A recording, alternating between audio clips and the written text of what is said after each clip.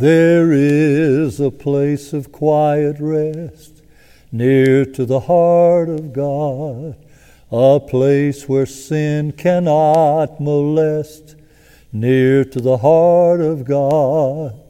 O Jesus, blessed Redeemer, sent from the heart of God, hold us who wait before you, near to the heart of God. I've always loved that old hymn. And the reason is I think it fits right now into our worship series. James writes something really good, I believe, in chapter 4:8, where he says, come near to God and He will come near to you. And then in verse 10 he says, humble yourselves before the Lord and He will lift you up. God has already come near to us, I believe, in the person of Jesus Christ. God was born, God-man Jesus came in the flesh so that we could identify with Him. But we also have the Holy Spirit that lives in us. If we belong to Jesus, the Holy Spirit lives in us. So God has given us Jesus and the Holy Spirit. He's come near to us. And I guess what I'm saying is, it's our turn. And I love that old plaque that was always around that said, if you don't feel close to God, guess who moved? God never moves. He's always with us. I don't know about you, but I'm weary. Now, weary is a demonstrative word when you think about it. I think weary is deeper than being tired. Weary means that I'm not only weary in my physical body, but I'm weary in my mind and in my soul. And I think we've got a lot of people, maybe even a big percentage of our culture, even Christians, who feel weary most of the time, particularly in these days. Let me say something that you might not understand, but I hope I can make you understand it. It's not the date, guys, it's the hate. In other words, we are talking about worshiping God from the inside out, but we're also talking about living for God daily from the inside out. So it's what's on the inside that comes out of us. So I think there's a lot of hate in people's lives. There's a lot of turmoil and confusion because they don't know Jesus. And they don't know to worship God. They don't know to go to God. And that's what I want to talk about today.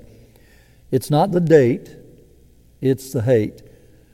And here's the thing. 2020 is not the first year that mankind's had problems. All kinds of problems. There's been many years where it's been tough for people. In fact, from the time we were created, it's been tough. But here's the thing.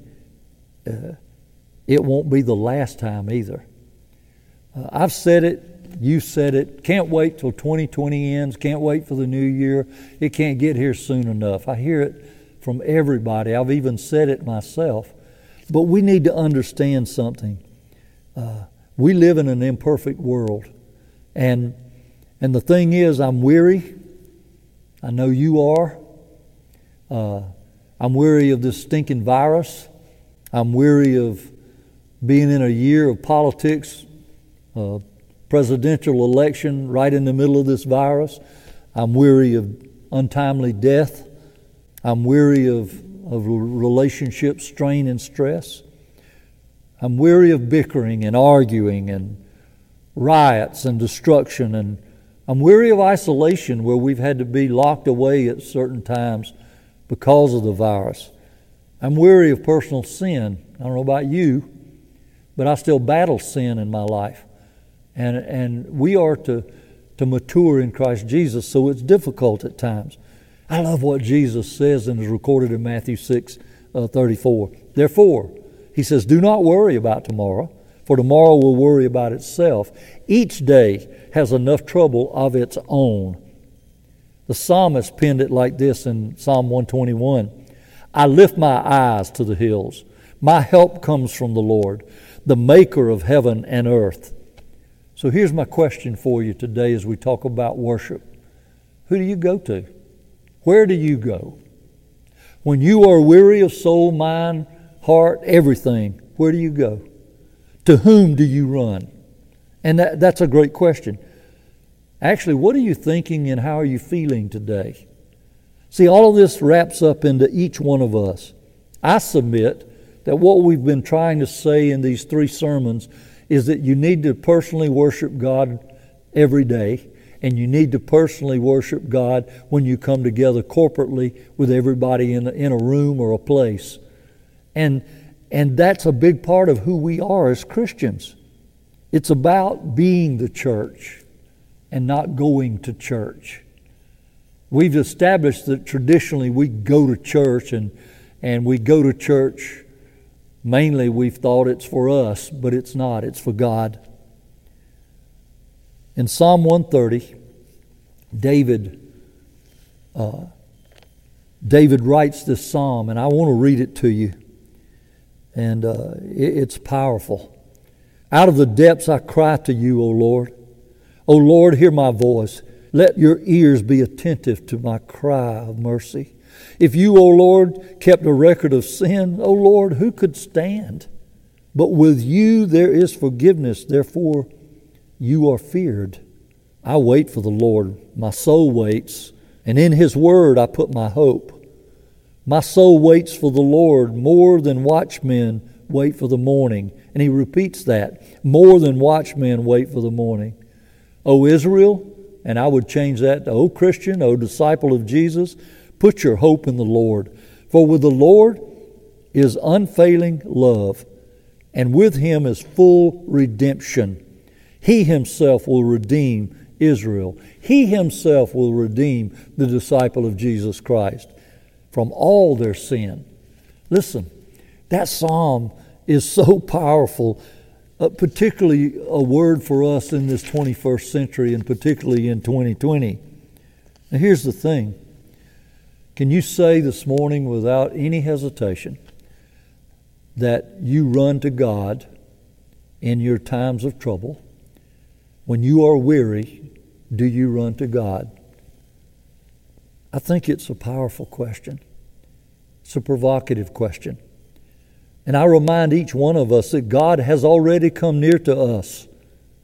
He has proven that He is a loving, caring, and forgiving God. There's no doubt about that in my mind. I'm praying there's no doubt about that in your mind. In John 16:33, Jesus says this. He says, I have told you these things. Now, what things He's talking about? He's told them that the Holy Spirit will be coming to take His place, to live in us. And He's talking about His leaving. You know, in chapter 14, it's recorded where He says, do not let your hearts be troubled. Trust in God, trust also in me. For in my Father's house are many rooms. If were not so, I wouldn't have told you. Then He ends it up by saying, I am the way, the truth, and the life. So that's the things He's talking about. And He says, so that in me you may have peace. In this world you will have trouble. But take heart, I have overcome the world. Back 2 Sundays ago, I began my message by talking about the Apollo 13 problem that in space. Houston, we have a problem. And I changed it to church, we have a problem, because we traditionally were not looking at worship like we should. Well, what you might not know, and you may forget the history, but in 1967, tragedy struck. Grissom, White, and Chaffee gave their lives, and they were not in space. They were doing a test in the modular that they would be in space in, and something went wrong, and a fire broke out, and they were asphyxiated and died right there with Mission Control watching.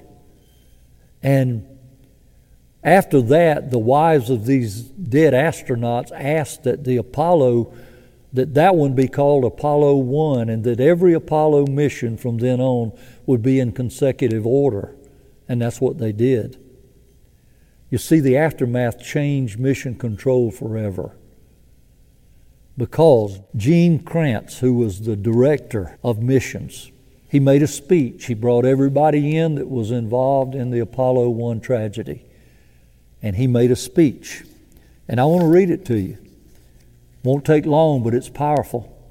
And this is a leadership work that you don't need to ever forget.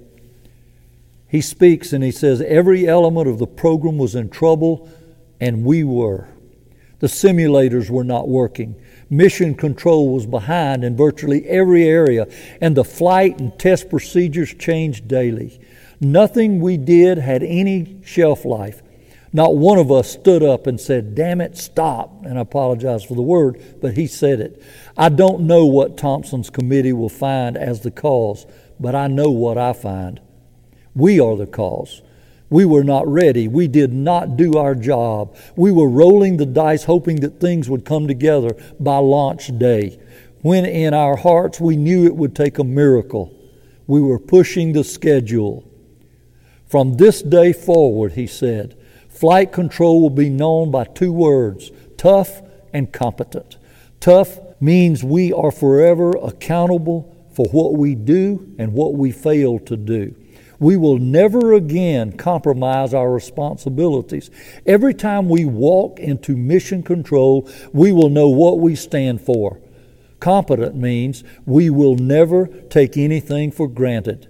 We will never be found short in our knowledge and in our skills. Mission control will be perfect.